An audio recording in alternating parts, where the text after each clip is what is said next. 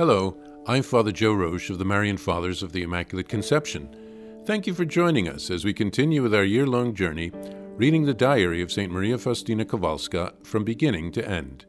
Today we take up from where we left off, beginning with diary entry number 1454. When night fell, the physical sufferings increased and were joined by moral sufferings. Night and suffering. The solemn silence of the night made it possible for me to suffer freely. My body was stretched out on the wood of the cross.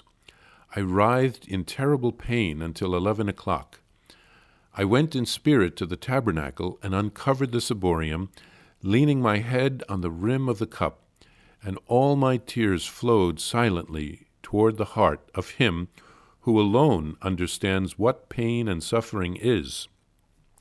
And I experienced the sweetness of this suffering, and my soul came to desire this sweet agony, which I would not have exchanged for all the world's treasures. The Lord gave me strength of spirit and love toward those through whom these sufferings came. This, then, was the first day of the year. Also, on this day, I felt the prayer of a beautiful soul, probably Father Sopochko or Father Andrash, who was praying for me and giving me, in spirit, his priestly blessing. I answered in return with my own ardent prayer. O my gracious Lord, how merciful it is on your part to judge each one according to his conscience and his discernment, and not according to people's talk. My spirit delights and feeds more and more on your wisdom, which I am getting to know more and more deeply. And in this, the vastness of your mercy becomes more and more manifest to me. O my Jesus, the effect of all this knowledge on my soul is that I am being transformed into a flame of love towards you, my God. January 2nd, 1938. As I was preparing for Holy Communion today, Jesus demanded that I should write more, not only about the graces which he grants me, but also about external matters, and this for the consolation of many souls.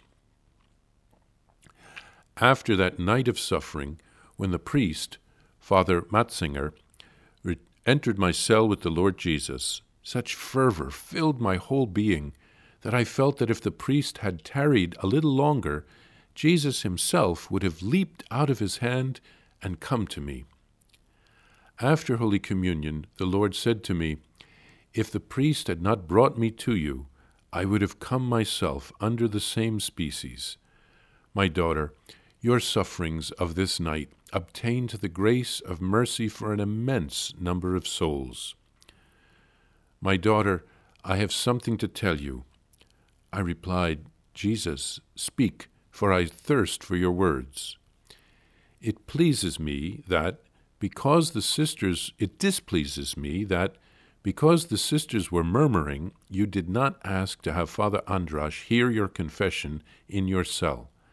Know that, because of this, you gave them even greater cause for murmuring. Very humbly, I begged the Lord's forgiveness. O my Master, rebuke me. Do not overlook my faults, and do not let me err. O my Jesus, when I am misunderstood and my soul is in anguish, I want to stay a while alone with you. The words of mortals gives me no comfort. Do not send me, O Lord, such messengers as speak only for themselves, and say what their own nature dictates to them. Such consolers make me very tired. January 6th, 1938. Today, when the chaplain, Father Theodore, brought the Lord Jesus, a light issued from the host. Its light striking my heart and filling me with a great fire of love. Jesus was letting me know that I should answer the inspirations of grace with more faithfulness, and that my vigilance should be more subtle. St. Faustina suffered more during the night Her bed was like the cross of Christ. She made a spiritual pilgrimage to the tabernacle to find strength in the presence of Jesus. Jesus could commiserate with her because of all that he suffered. And he gave her the grace to love even those who were bringing about the suffering. For example, the sister infirmarian. As Jesus said from the cross, "Father, forgive them, for they do not know what they are doing." Jesus strengthened her so that she could offer her suffering for sinners. She felt the support of the prayers of either Father Sopoćko or Father Andrasz, and she prayed for that person in return. And then St. Faustina thanked Jesus for his graces. She was grateful that Jesus judges each according to one's conscience and discernment, and not according to what people say about the person. She was beginning to see things through the eyes of faith, through the eyes of Jesus, and his wisdom was bringing her consolation and comfort and setting her heart on fire. She was being transformed into a flame of love. When people judge on a human level, they can be very much mistaken. Jesus told her to write more in her diary, even about her external matters, such as what she was enduring. This is to console us. We can identify with her sufferings. And Faustina longed to receive Jesus in Holy Communion. Jesus was anxious to give her his graces to comfort her. Jesus told her that he wasn't happy that she hadn't asked for the confessor because she didn't want to cause the sisters to gossip. They ended up gossiping all the more because she hadn't gone to confession. And Faustina asks Jesus to forgive her. In the end, it was a trick of the evil one to keep Faustina from the grace of confession. Faustina wants to unite with Jesus, and she finds her consolation only in him. The things of this world and sinners tire her out.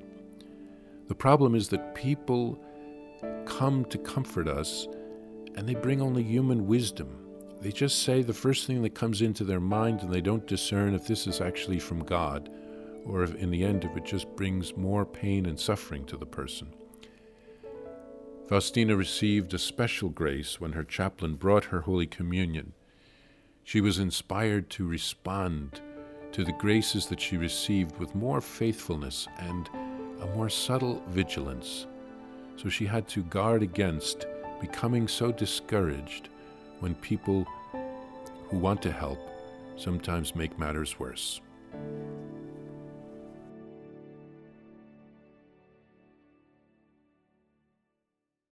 Please follow or subscribe to this podcast to receive the latest episodes and updates. If you have enjoyed this podcast, I invite you to leave a review. Reviews greatly improve our podcast ranking and will help other people throughout the world find St. Faustina's Diary in a Year. Remember, Jesus promised St. Faustina in Diary number 1075, souls who spread the honor of divine mercy are protected by God like an infant by a gentle mother. Please help us spread the message of divine mercy. Thank you, and God bless you. Visit shopmercy.org to order your copy of Divine Mercy in My Soul, the diary of St. Maria Faustina Kowalska.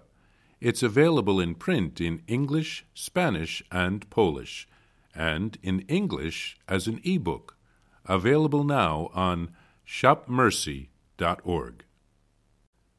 Are you enjoying this podcast? I invite you to listen to more shows brought to you by the Marian Fathers of the Immaculate Conception. Join us daily for enriching spiritual content, which will help you on your journey with Jesus Christ. Simply visit DivineMercyPlus.org for a complete list of our shows. That's DivineMercyPlus.org.